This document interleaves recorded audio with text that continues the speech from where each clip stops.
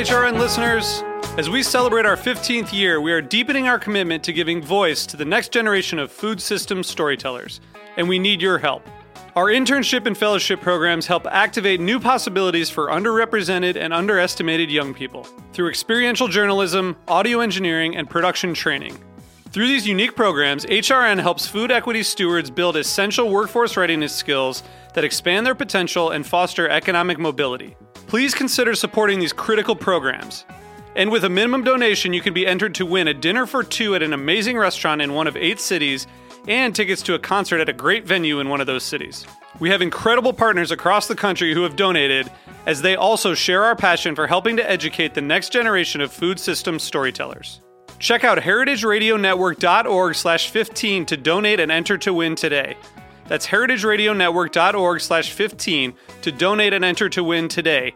And make sure you donate before March 31st. Thank you.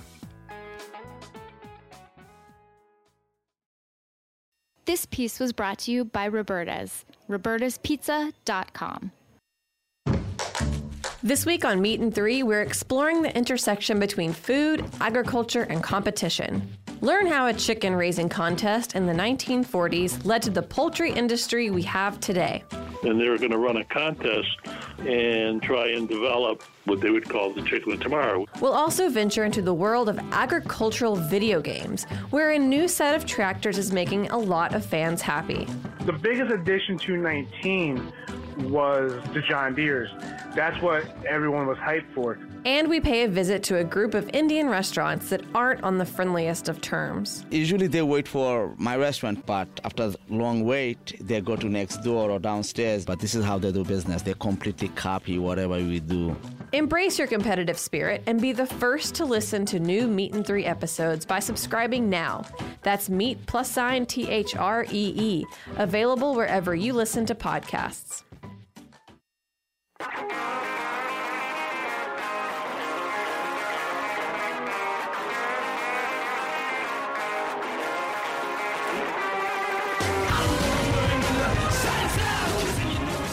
Welcome to HRN Happy Hour. It's 5 o'clock somewhere, and somewhere is Bushwick. I'm Kat Johnson, I almost said executive director. You basically are at this point. I've been MIA. I'm the communications director, not the executive director. That's the executive director, Katie Mosman-Wadler. Hey, guys. I jumped right ahead. Like I was jumping. I know, but I haven't been on Happy Hour in weeks and weeks and weeks because that's why I'm so excited that you're here. I'm excited to be here.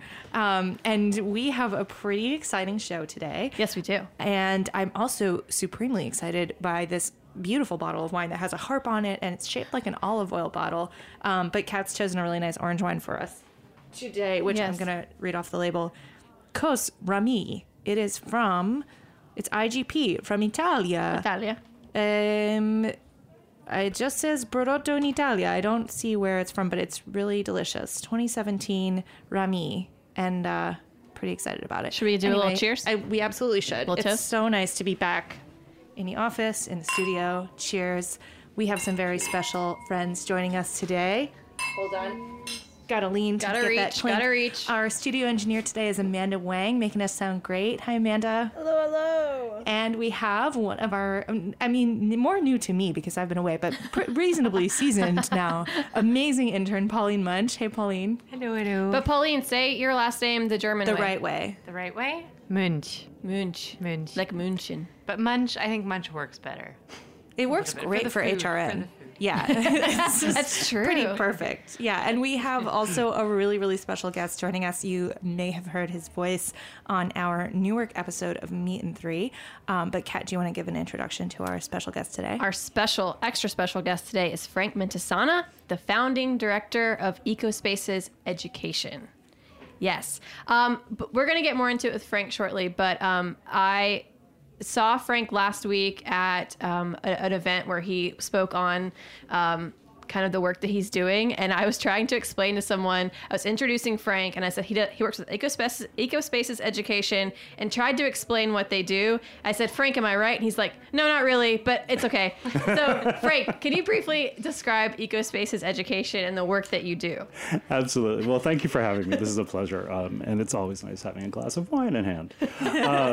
So Ecospaces really is kind of our version of a solution to childhood food-related illnesses, and the concept of bringing food-related education to students in schools and in communities to get them to start connecting to food in really healthy ways, right? So we do that in the school day, most especially, by aligning activities related to food, most especially gardening and cooking, with children, and bringing that into the school day so it aligns with curriculum that they're already having to do and are being tested upon.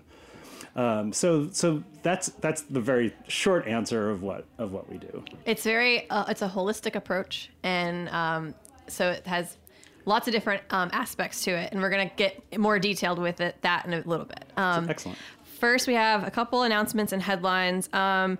One announcement we want to shout out is that next week, Jimmy Carbone is bringing back the Brisket King of New York City. It's returning for its 8th year on April 10th at Biba of Williamsburg, which is here in Brooklyn. Brisket King, if you're not familiar, brings together 20 chefs, pit masters with all-inclusive craft beer, hard cider, and spirits. They will crown a Brisket King at the end of it. There are celebrity judges, 2 of which will be our very own hosts, Zara Tangora and Bretton Scott of Life's a Banquet. Or Zara Tangora. And Bretton Scott. If you haven't listened to Life's a Banquet yet, do yourself a favor. Go listen. It is a roller coaster of hilarity every single week. This week they had an old friend of mine, Robbie Nelson, on the show to talk about hangovers. And I think he's a good person to talk about it because he has given me several hangovers in my life. First at Booker and Dax, where he was a bartender.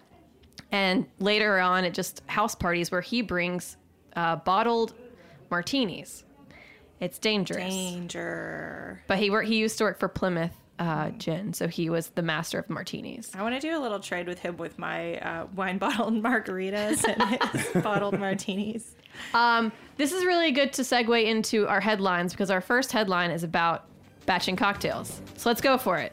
On this week's episode of The Food Scene, drinks writer Maggie Hoffman talks about the art of batched cocktails, just in time for spring. You can pick up a copy of Batch Cocktails, her most recent book, and learn how to mix up your own make-ahead pitcher. So get the book, listen to the podcast, get ready for batching cocktails this summer.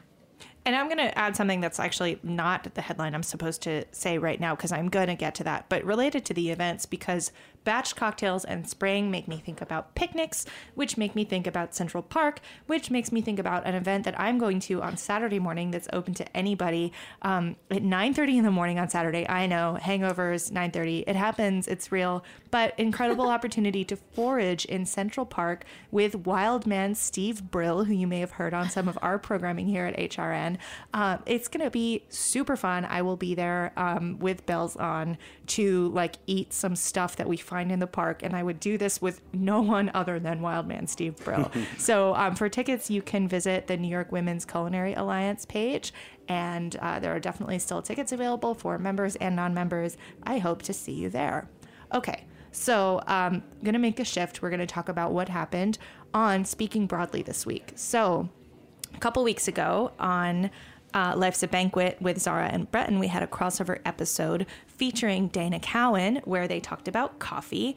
And this week on Speaking Broadly, we did the other crossover where Zara came on Speaking Broadly with Dana to talk about how she recovered her sense of purpose after a horrific bus crash launched her off of a 40-foot cliff. This really happened. After the accident, Zara decided to change her career not once, but twice to become first a wildly successful chef and now a radio host on Life's a Banquet here on Heritage Radio Network. And lastly, we have a little teaser for you. This week's upcoming Meat and 3 episode is bringing you 4 stories about lost and found culinary treasures, from sourdough starters to shipwrecked beer. Meet travelers hunting the globe for endangered dishes and rescuing unique flavors from obscurity. I'm really excited about this one. And you know I'm really into yeast, so there might be a little yeast appearance in this show. Yeast puns? Check it out. Maybe. Maybe. Yeah, it's a really, really fun one. They're budding puns. It's okay. Good one, Katie. You can kick me out. It's fine. If you love puns, listen to Modernist Breadcrumbs. Yes. If you need more yeast and bread puns in your life. Yes. All right, cool. So we jumped around a lot, but everything's so connected these days. I'm just so excited to be back. Yeah, I'm glad to have you back. Thank you. All right, so back to our interview with Frank. Frank, we got to visit Phillips Charter Academy. Is that right? It's Phillips Academy Charter School. Phillips but Academy I got it. Charter School.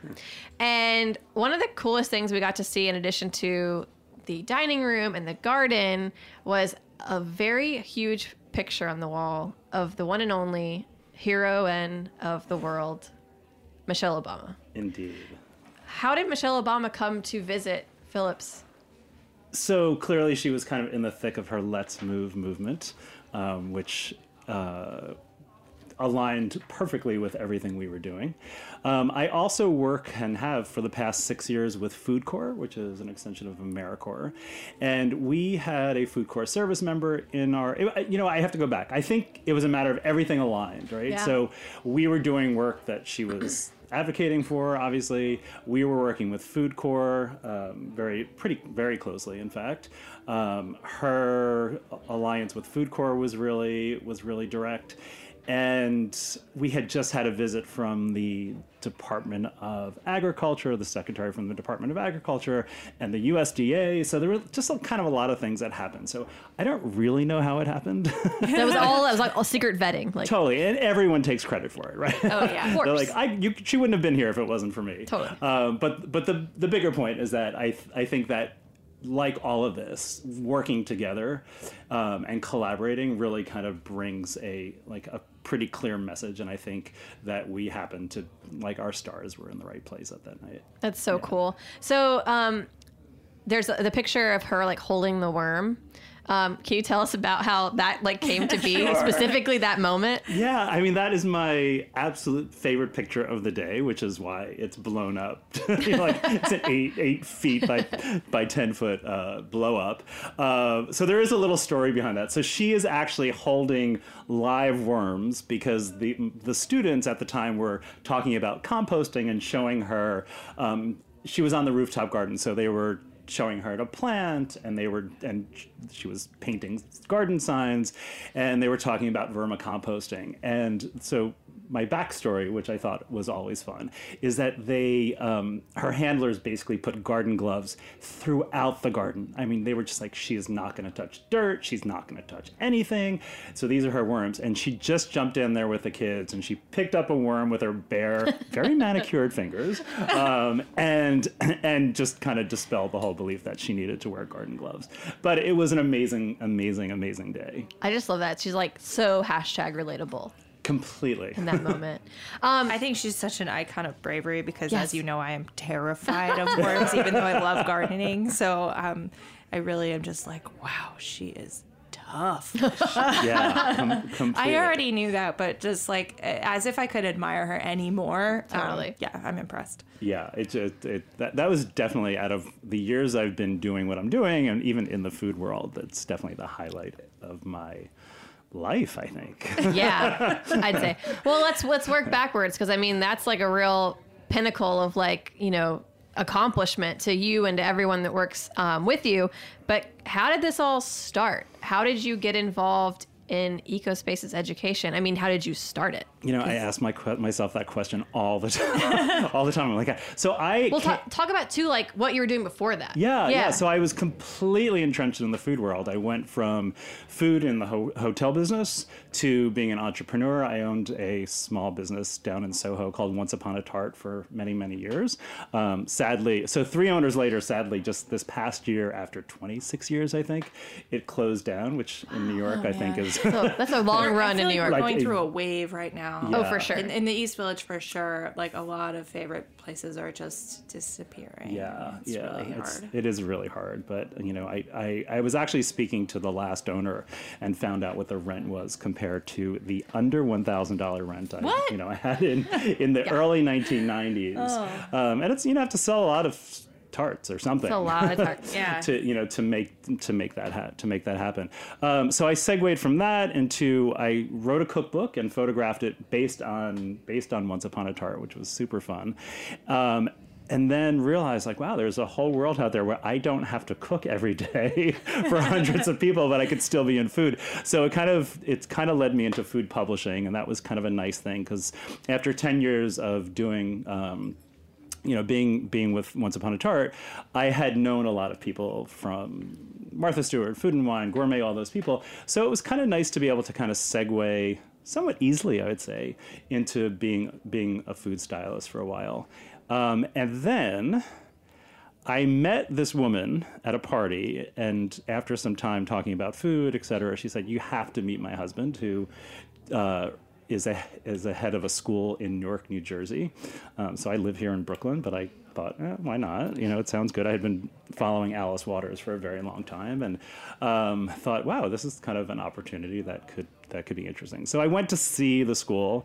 I walked into their lunch period where they were serving just bad food, just bad school food. And the good thing is that the school leader, the administrator, knew it was bad. Like they knew they needed some work, so they hired me as a consultant to bring in a food program. So with that, we brought in a made from scratch food program, which continues to live to this day, which you guys saw a little bit of. I think you even had a little taste. We got to eat lunch. We can totally vouch for it. Yeah, right. For I was school lunch. so blown away. We're gonna come back and talk more about school lunch, because I have a lot of things I want to cover with you. Yeah. But just to say, hot topic today. It's incredible now. You would not go in there and think that there was, anything wrong with the lunch. Yeah, no, it was amazing, and I think that's a big foundational piece to what we're doing. Probably the harder piece regarding change and where do we go with this. But the other piece is I realized very quickly, partly through following Alice Waters, but also realizing like I have a kid myself, and I've been around kids, and realize you just can't say to a kid like, eat this lettuce because it's really good for your body. It's like, even that notion of like spinach is good for you and it makes you smarter. It doesn't really work, right? So what I propose in this conversation is that we look at it kind of more holistically. Like we're not just going to bring in a made from scratch lunch program. We're going to connect kids to food, right? And we're going to do that, and we're going to garden, and we're going to cook. And in the beginning, I was very, very hands-on, and I was really passionate about it. I love teaching kids how to cook, most especially. And then families, like I was really kind of hot on that idea of getting kids and families to cook together. And then, I don't know, it just kept evolving into the next thing. Like, how do we teach them more? How do we make this more holistic? How do we, these are urban kids. How do we bring in urban farming as opposed to just traditional farming? So over the course of years, I really thought I was going to be out of there in 8 months. I was a consultant. I was going to move on. And 9 years later, I kind of run this program that doesn't exist only in that school. We're in other schools. We produce conferences for educators to kind of get them to bring that information back.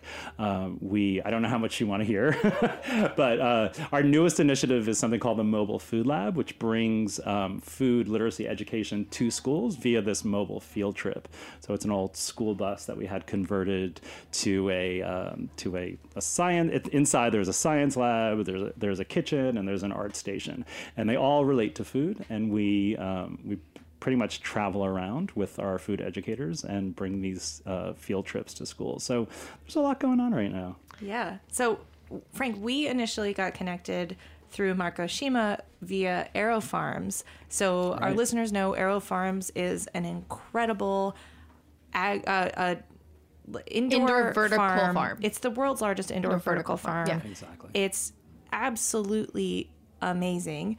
And it's sort of a similar model to hydroponics, which you might be familiar with, but it involves sort of a misting technology. So it uses even less water. Exactly. But tell us about how you got connected with Aero Farms and how that's factored into the program at Phillips. Yeah, that was, another stars aligned. So the city of Newark, although I've seen a lot of incredibly positive change in the past 5 years, I would say 10 years, the connectivity to food and health was somewhat not exist. I mean, it existed, of course, but Cory Booker actually had a sustainability director working with him, and she had this idea that she would create a food policy council.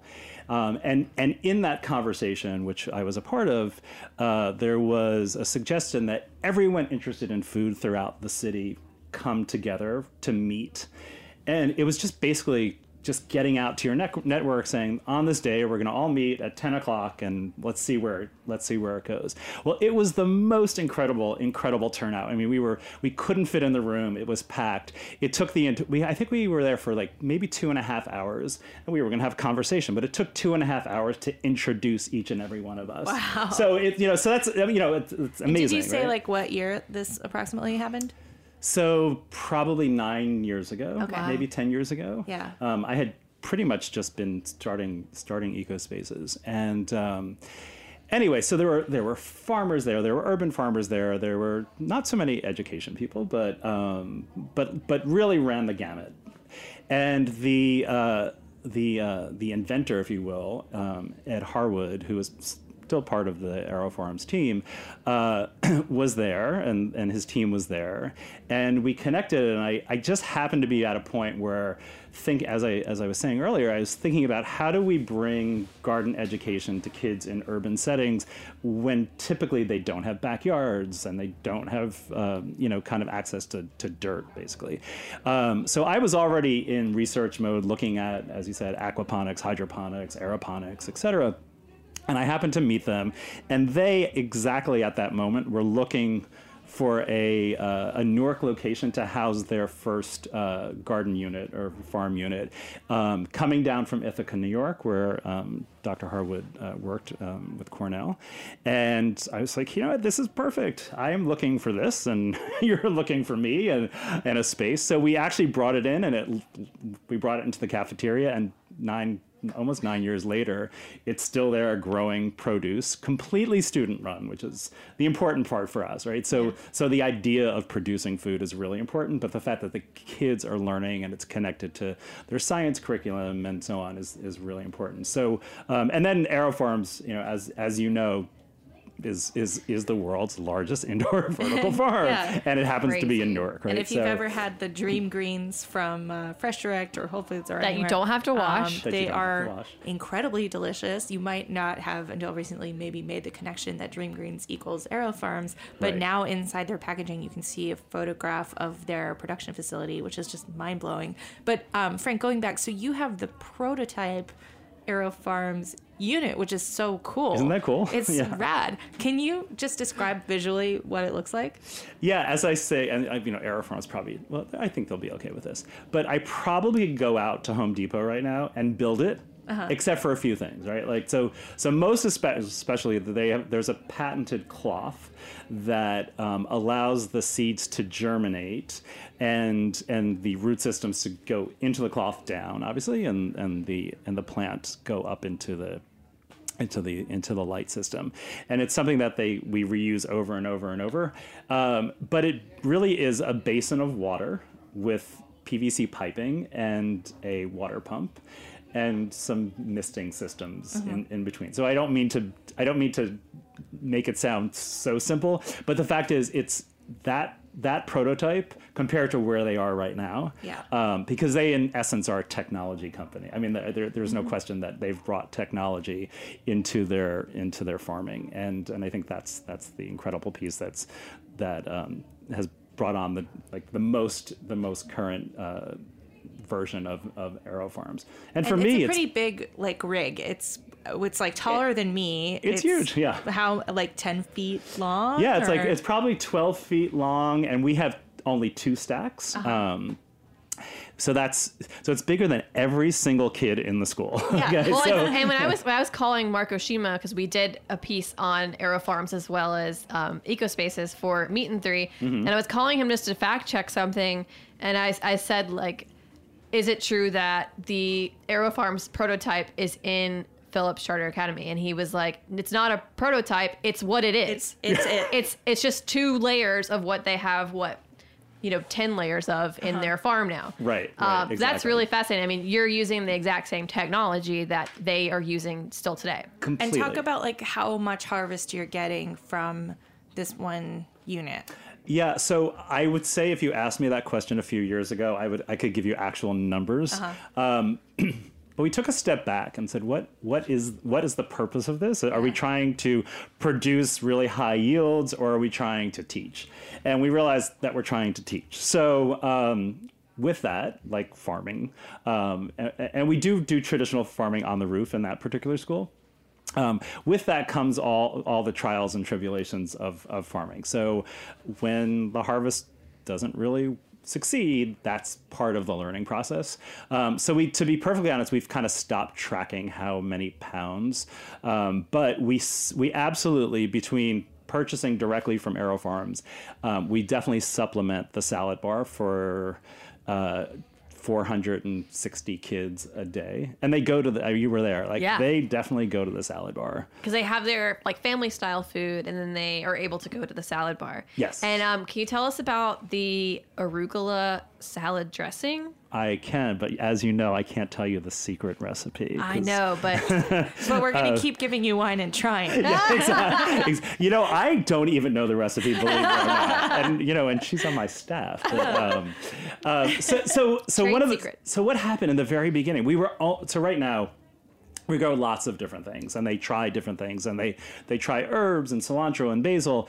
But in the very beginning, we were just growing arugula, like just straight arugula. And we were testing water for pH levels to see how pH levels affected taste, whether it be nuttiness or bitterness and so on. So we spent an enormous amount of time with an enormous amount of arugula crop, and we couldn't really kind of get through it. So one of our people on our culinary team, Miss Vanessa, decided she would try some recipe development. And so a little backtrack. So everything we do at that particular school is made from scratch cooking. So all of the vinaigrettes and dressings, et cetera, are all made from scratch. So she has the kind of flexibility to kind of do whatever she wants.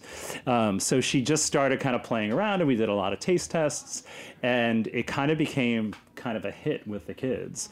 Partly because, and this is the idea, right? When a kid grows arugula, they're going to eat arugula, and when they grow it, they're going to make a vinaigrette and try it on their, So it's all kind of, that's the holistic piece. That's the piece that just works kind of very simultaneously. So anyway, so that arugula dressing has been on the salad bar for a very long time at this point. I just thought it was so cool that the arugula was like itself the dressing. I just thought that was like a brilliant idea. Yeah. It's very meta. Yeah. Yeah, exactly. Totally. Whoa. So the thing that blew my mind when we walked into lunch, we were there. How old were the kids? Like 8-year-olds? So in that particular school, actually all of our schools are the same. So from pre-K, which is 4-year-old up to 8th graders, which is somewhere around 13. Mm-hmm. Yeah. A lovely age. They only get lovelier. Yeah. But and all the lunch periods function more or less the same. The one that we walked in on, I mean, just like imagine yourself, you walk up to any school, you walk in during like 8-year-old lunchtime.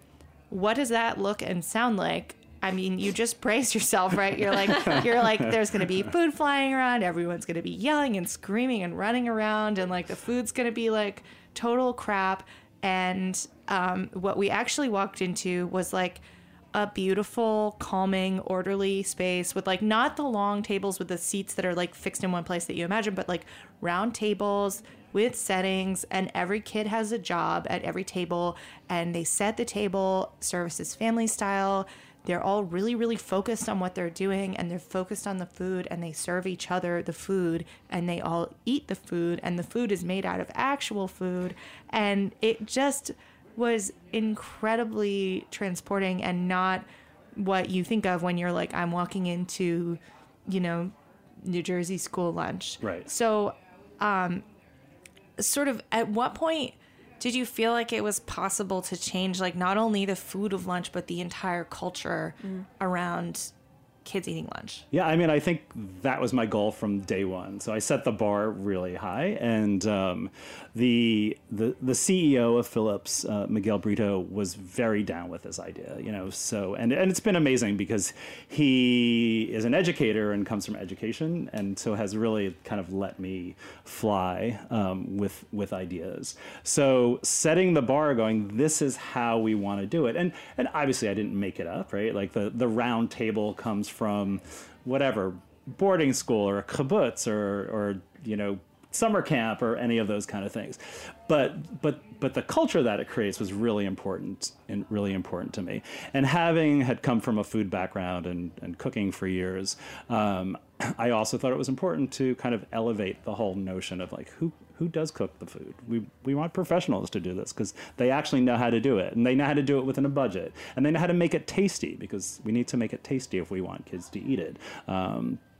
So it was just combination of wanting professionals to cook real food that was tasty, and having really high expectations of what we could do, and the students, and surely as you saw, like, that's no joke. They were, they go to the salad bar, they pay attention to what they're doing, they set the tables with forks and plates, and they serve themselves, and so I think your reaction is very much a similar reaction to most everyone who comes in there, because you are expecting to have to duck because some piece of fluid's going to be flying. Yeah, at you're you, like, let's walk right? into the cafeteria. I'm like, oh, great. Right. Did we get raincoats or something? Because what I noticed is that they were all so engaged, like Katie was saying, in the process of eating lunch and serving each other. And so, with kids of any age, it's like, if minds are wandering, that's when like chaos can ensue. And so it was like, not only was there like the process of things happening, but then there was also the tasting that was going on. Can you talk about the tasting? Yeah, sure. So obviously, like, the fact is we can teach kids how to garden, and they can connect, and they could grow arugula and eat arugula dressing. But there's still this idea of introducing them to new foods that they've never heard of before. And how do we do that? We can't, if we notice, like, tofu is such a good example. I'm a huge tofu lover, so we used to put tofu on the menu without kind of the backup plan of how do we get kids to eat tofu. So what we started doing was we started forecasting what we were going to menu in the coming month, and introducing them to the ingredient, whether it would be raw or cooked in a specific way, to start the conversation about that ingredient, and to make it kind of fun. So we do a tasting, and then they all kind of vote, and they only get 3 choices. They could either like it, love it, or tried it. So there's no disgusting or hated it or any of those options. They could think that in their head, but we try to empower them with vocabulary, so they can make decisions and then kind of have opinions about it that are positive opinions. Like, you could say, "Oh, I don't like it because it's too soft, or because it's too salty, or because it's too sour," because then we know what to do with that information, right? We could adapt, or we can talk about it. We can further that conversation. So what we started doing is doing tasting, so they're introduced to the ingredient before it actually showed up on the menu. And we noticed that it just increased their likelihood of trying it and liking it, or even loving it, and in many cases. Were you there on Chicken Day? It was sweet potato. They were tasting sweet potato, but they had like chicken drumsticks. Okay. So you were full disclosure. Yeah. Chicken makes everyone happy. Like, when chicken's on the menu, I call it restaurant hum, right? Yeah. Like, the dining room kind of hums. There are definitely days where they're not throwing food, but there are definitely days that are a little more challenging, where they're a little less focused. When I talk about this, I really always want to be real about this, right? Sure. Like, it is a continued uphill battle, if you will, to get kids to eat everything you want them to eat. Mm-hmm. So that's a good place to kind of take a break, I think, because when I come back, I want to get more into nitty gritty of like school lunches, because you mentioned one thing about milk requirements that I think is very interesting with school lunches. So when we come back, I want to ask you about what are the real roadblocks that exist in building a school lunch program like this, and like advice that you would have of then creative ways to get around the roadblocks. Sure. So we'll come back. We're going to refill our wine glasses. Yes, we are. I do, just on the chicken thing, though, I do want to say that doesn't mean chicken nuggets or chicken fingers. It's chicken real on chicken the with bone. bones. It was like chicken thighs on bones and chicken drumsticks on bones. Yes. Which is like so cool, and they could all totally deal with it. And I frankly know so many adults who cannot like eat meat on the bone. So anyway, just a little visual to leave you with. Yes. Think about those Yes. chicken bones. We'll be right back. Yes.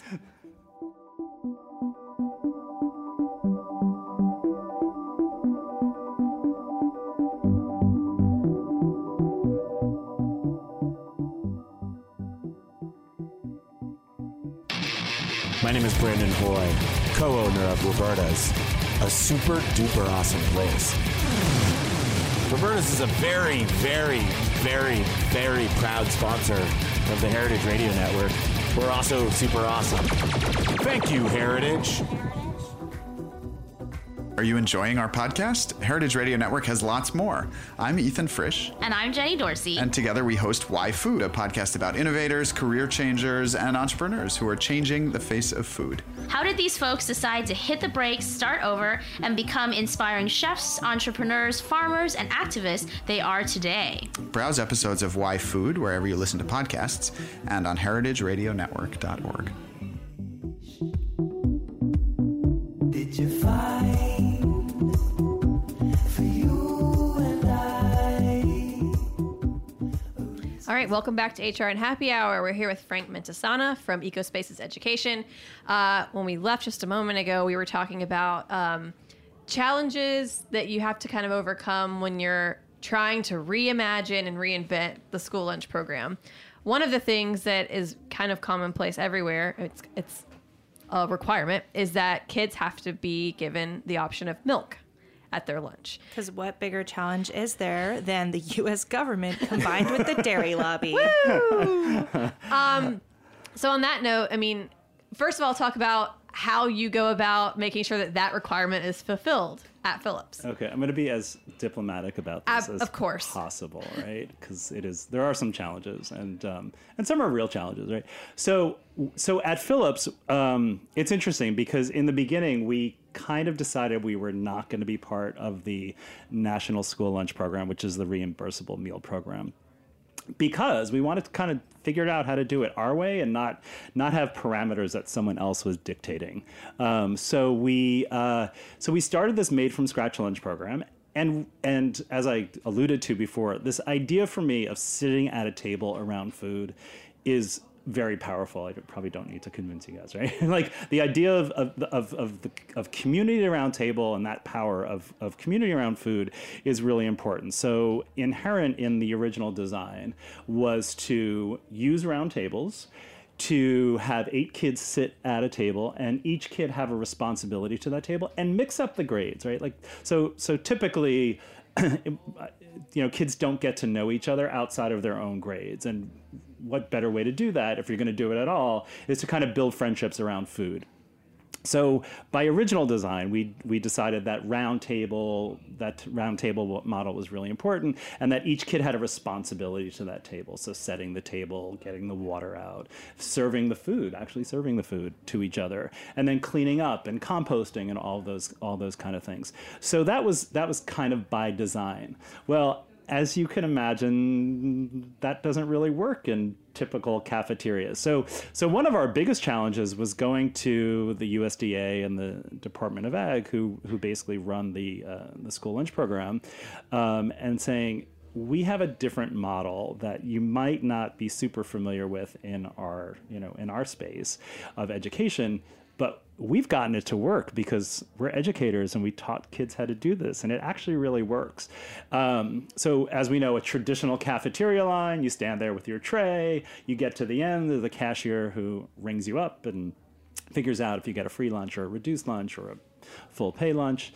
And that we just kind of said, we're not doing that. That's not the way we're doing that, because we believe so strongly in this idea of family style meals. So it took some time. It took a couple years actually for them to kind of come around and say, hey, what's going on? Like, what do you actually do? Let's look at this. So the other thing that was happening kind of simultaneously is that there was a whole farm to school or farm to cafeteria movement that was happening. And so just to tell you another challenge is 10 years ago, I could not get a farmer to deliver farm fresh food to a school.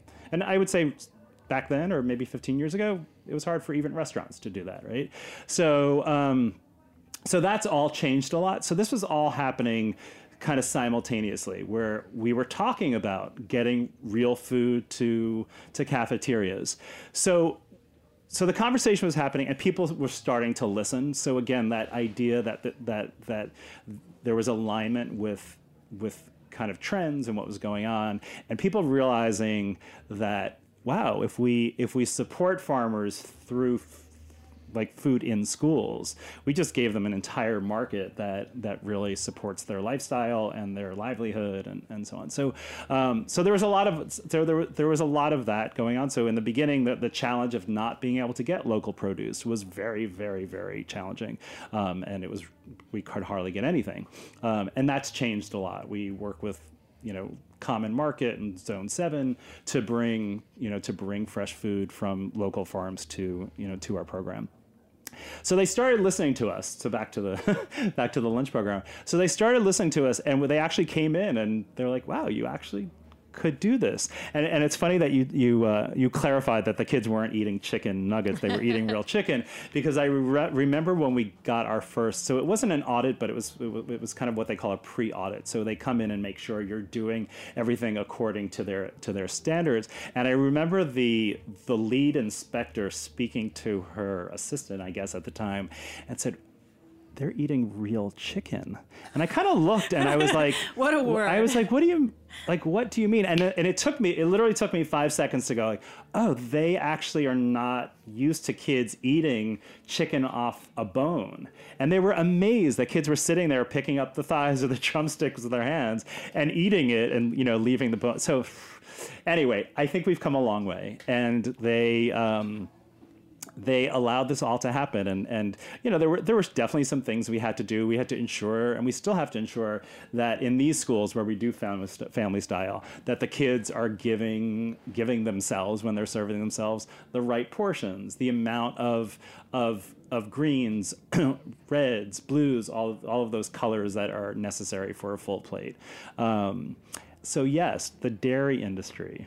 You want to go there? Let's do it. If you want to go there, yes, we do. I'm going to briefly talk about it, but I'm not going to get too harsh. So the fact is, so there's without getting into too many details, there's within the National School Lunch Program, there's like this idea of offer versus serve, and it's based on the 5 components of.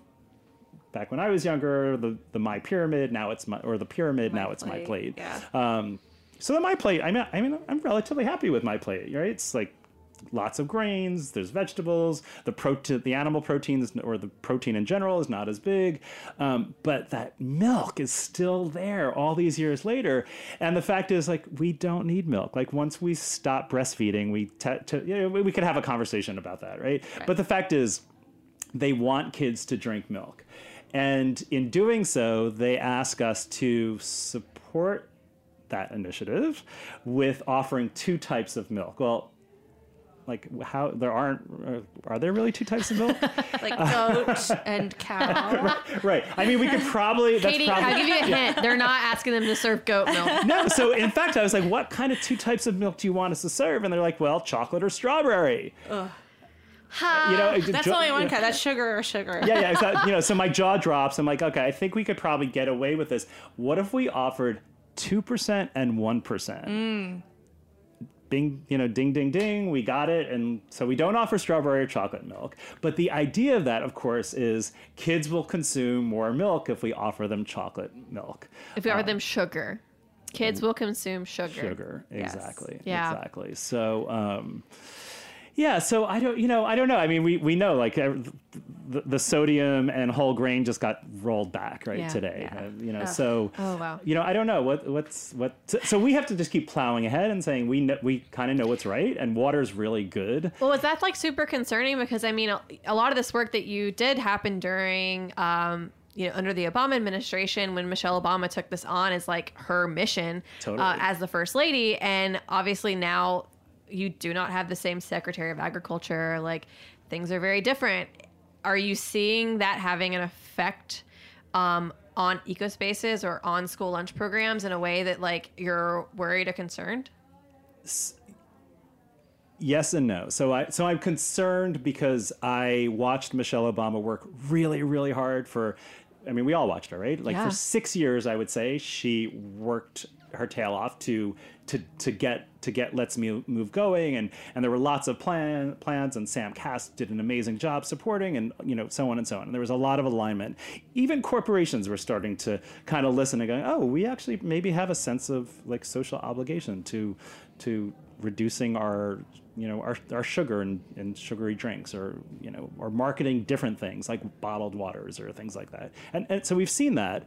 But we also saw by probably year 7 or 8 that she kind of started segueing towards, issues around girls, because quite frankly, she was getting pushback from day one. And that some of that pushback was against big government. Like, don't tell me how to feed my kid. Don't tell me my kid needs to eat whole grains because, you're not the boss of me. Don't ban my 7-Eleven drink. Yeah. So we've seen, so we have seen pushback. So this is what I always talk about when I talk about our mission around ecospaces, is that the piece around school lunch, I'm happy to see a needle move, right? Like I want to see policy, because it really only can work if policy changes, right? And systemic changes. So I want to see a needle move, because I personally can't change that, and my program probably can't change it. And when the first lady can't change it, I don't know what else to do other than just plowing ahead and going, well, we're going to do it. We're going to do it this way for as long as we can do it. But the other piece of our program is independent of any big business or government policy and so on, which is we can get kids to garden in schools. We can get kids to cook in schools, urban farming. We can send kids to field trips. We have a program where we send kids to a farm in Vermont for 2 weeks. We can continue to do all those things. And when we do them with kids, they're eventually going to be able to make these decisions for themselves, and that's part of the whole system of empowerment, like empowering them to be able to make good choices for themselves. And then we also work with educators, and Food Corps is a great example. Is every one of my Food Corps service members who's gone out into the world has stayed in this space, and they're eventually going to become the policy makers and the decision makers. I have my original Food Corps service member is in Portland, Oregon, and she opened a garden-based preschool. Right, so wow. That's amazing. I have 2 people in the SNAP Ed program. I have someone who works for Common Market selling farm fresh produce to in a nonprofit setting to schools and restaurants and so on. So we're putting out potential leaders, or they're already leading. They're already in that space. So there's a lot going on. And then just getting to, I had an incredible meeting 2 weeks ago with 15 people from the New York Board of Ed. And this is where it needs to happen. Like all I can do is say, we can do this, but they need to be the decision makers. And next week, I'm excited. I'm actually having breakfast with the Brooklyn Borough president. Oh, awesome. So I don't know if you know his story, right? Right? So Eric Adams had an incredible self-transformation by changing his diet. Totally. That's going to be awesome. So I'm having breakfast, I think at like this local diner somewhere, which is going to be kind of fun and very New York. You'll have to tell us what he eats at breakfast at the diner. Okay, I'll document it. So those, like, we'll continue to do our work on the ground with kids and with teachers and with families, but we also need to continue those conversations with policymakers and borough presidents and board of eds and those kind of things. Yes. Well, Frank, we are coming down to the wire on subjecting you to our round of trivia, but very quickly before we jump into that, how can our listeners support Ecospaces education? Oh, that's Yeah, so I mean, there's always financial support. There's a donate button on Ecospace's education website, so that's surely one thing. I think continuing this conversation as much as possible, following us on Instagram and Facebook. We post really often just to kind of tell people what we're doing. We are not this year, but we in 2020 we'll be producing another one of our Growing Healthy Communities conferences. That we've done twice already, and they're really for anyone. I mean, the focus is educators and school administrators who are kind of those decision makers, or who are on the kind of on the line with students. But that's clearly open to people. So I hope you'll keep us posted on that. Yeah, absolutely. And what's the website? And the website is ecospacesed.org. Go check it out. Thanks for asking. Read all about it. Click all the social media handles and follow all of them. Thank you. One-stop shop. Okay, so we're going to do trivia now. Okay, I don't like trivia, and I'm really bad at it, right? No pressure. You do No anyway, pressure. but we're here to support. Yes. Okay, good. So we decided we would, Pauline has put together our trivia for today, and it's inspired by the Once Upon a Tart of your past. Ah, okay. So we decided to ask you about a truly New York trend, hybrids in bakeries, a la the Cronut. Uh-huh. And this trivia is also coming from Spoon U. Is that right, guys? Yeah. So Spoon U. there was this. There's an article which, if you've read it, Frank, you'll have an advantage. Oh, yes. On Spoon University about hybrid pastries. Okay. So we just want to shout out and thank Alexa O'Connell for this inspiration. So good. Okay, so the way this is going to work is I'm going to tell you the name of the hybrid, and you have to guess what the hybrid is made of. Okay. The mashup. All right, so the first one is called a doskit. A doskit. So it's a biscuit and a donut. That's right. All right. Nice. And that, well, okay, so moving on to the next one is called the Mallow Mac. The Mallow Mac. So, Mallow Mac. Can I get a clue? Wait, Mallow Mac. Is it a marshmallow? That's right. I'll give you a hint. I guessed this one would be a marshmallow and Big Mac, which was not right. I that was my first inclination, but I refuse to say that. Think of pastries. A macaroon. There you go. Correct. I want one of those. Sounds good, right? I think it's we were talking about this earlier in the office. I think it's a marshmallow macaron. Macaron. Oh, a macaron. Yes, yes. Oh, and I should say that one is from Dana's Bakery Mac Bar in New York City, and the doskit was from In Grain Restaurant in Chicago. Ooh. In case anyone wants to track these down. In case you cannot live another day without a Without doskit. I can't. Okay. I'm out of here. Next one is called a scruffin. A scruffin. So, This is Katie's favorite. Shudder. so it's not an app. So it's a muffin and a I'll give you a hint. The R is misleading and misplaced. It's a superfluous R. Hmm. Should really be called a scuffin. Yeah, it should. It's a scone and a muffin. That's right. together. You're killing it. Which sounds honestly just like a really dry, heavy muffin. Yeah, exactly. Although we used to have people, I mean, back in the day, people were like, can you just make your muffin tops? Which exists now. That does but exist now. 26 years ago, it was a novel idea. So there was a long-standing demand, and someone finally decided to fulfill it. It's good to know the muffin top is occasionally in demand. Right, exactly. All right, next one is called a bruffin. A bruffin. So is it a burrito and a muffin? You're halfway there. It's a muffin for bros. Yep. It's a savory one, and the first part of the word refers to a type of sweet bread. Oh, I remember. A No, it doesn't have it's to a be sweet. brioche and a Yes. muffin. That's right. Yeah. And guess who serves it? The Bruffin Cafe. Of course they do. Get me out of here. Here in New York City, so go check it out. Different flavors. They have different flavors. Wow. Oh, yum. It sounds kind of good. I know, Tomato it sounds bruffin really does good, actually actually. sound delicious with a little like Gruyere and an egg in there. Right? Seriously. Okay, so Hungry. this last question, I'm gonna tell you the name of 4 hybrids, and you have to figure out which of these 4 is not real. Okay. We have the Duffin, the townie, the pookie, and the churon. I hope it's the pookie. The pookie is real. It's real. And it is a pie and a cookie together. Oh. Your voice sounds happy, but your face doesn't look happy. Because you try to get these flavor ideas in your head. You're like, yeah, kind of taking that. No, No, like that. no. Yeah, exactly. What was the first one? The Duffin, townie, pookie, churon. Okay, I'm gonna guess the townie. That's also real. Oh man. Okay, you have so to tell me now. the Duffin is a donut muffin mashup. Okay. The townie is an American brownie with a European tart. And then the pookie is a pie and cookie. The churon is churros and macaroons, but it is not real, and it is from the TV show Broad City. Oh, it'll happen tomorrow, right? Somewhere out there in bakery land. It might have not been real for now. Now it's Right. probably real Exactly. after We it have to appeared on the show. search the dark web. I'm sure it's out there. Maya, Broad City ended last week, and it was so sad. I'm not ready yet. I love that show. Pauline, thanks for putting our trivia together.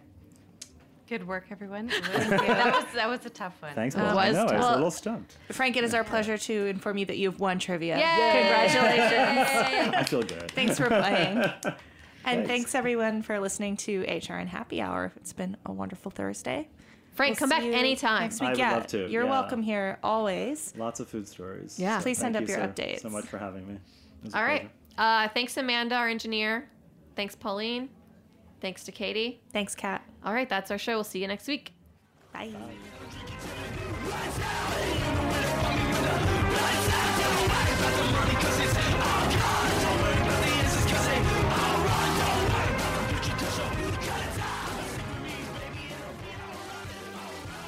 Thanks for listening to Heritage Radio Network, food radio supported by you. For our freshest content and to learn more about our 10-year anniversary celebration happening all year long, subscribe to our newsletter. Enter your email at the bottom of our website, heritageradionetwork.org, and connect with us on Instagram and Twitter at heritage_radio. You can also find us at facebook.com/Heritage Radio Network. Heritage Radio Network is a nonprofit organization driving conversations to make the world a better, fairer, more delicious place. And we couldn't do it without support from listeners like you. Want to be part of the food world's most innovative community? Subscribe to the shows you like, tell your friends, and please join the HRN family by becoming a member. Just click on the beating heart at the top right of our homepage. Thanks for listening.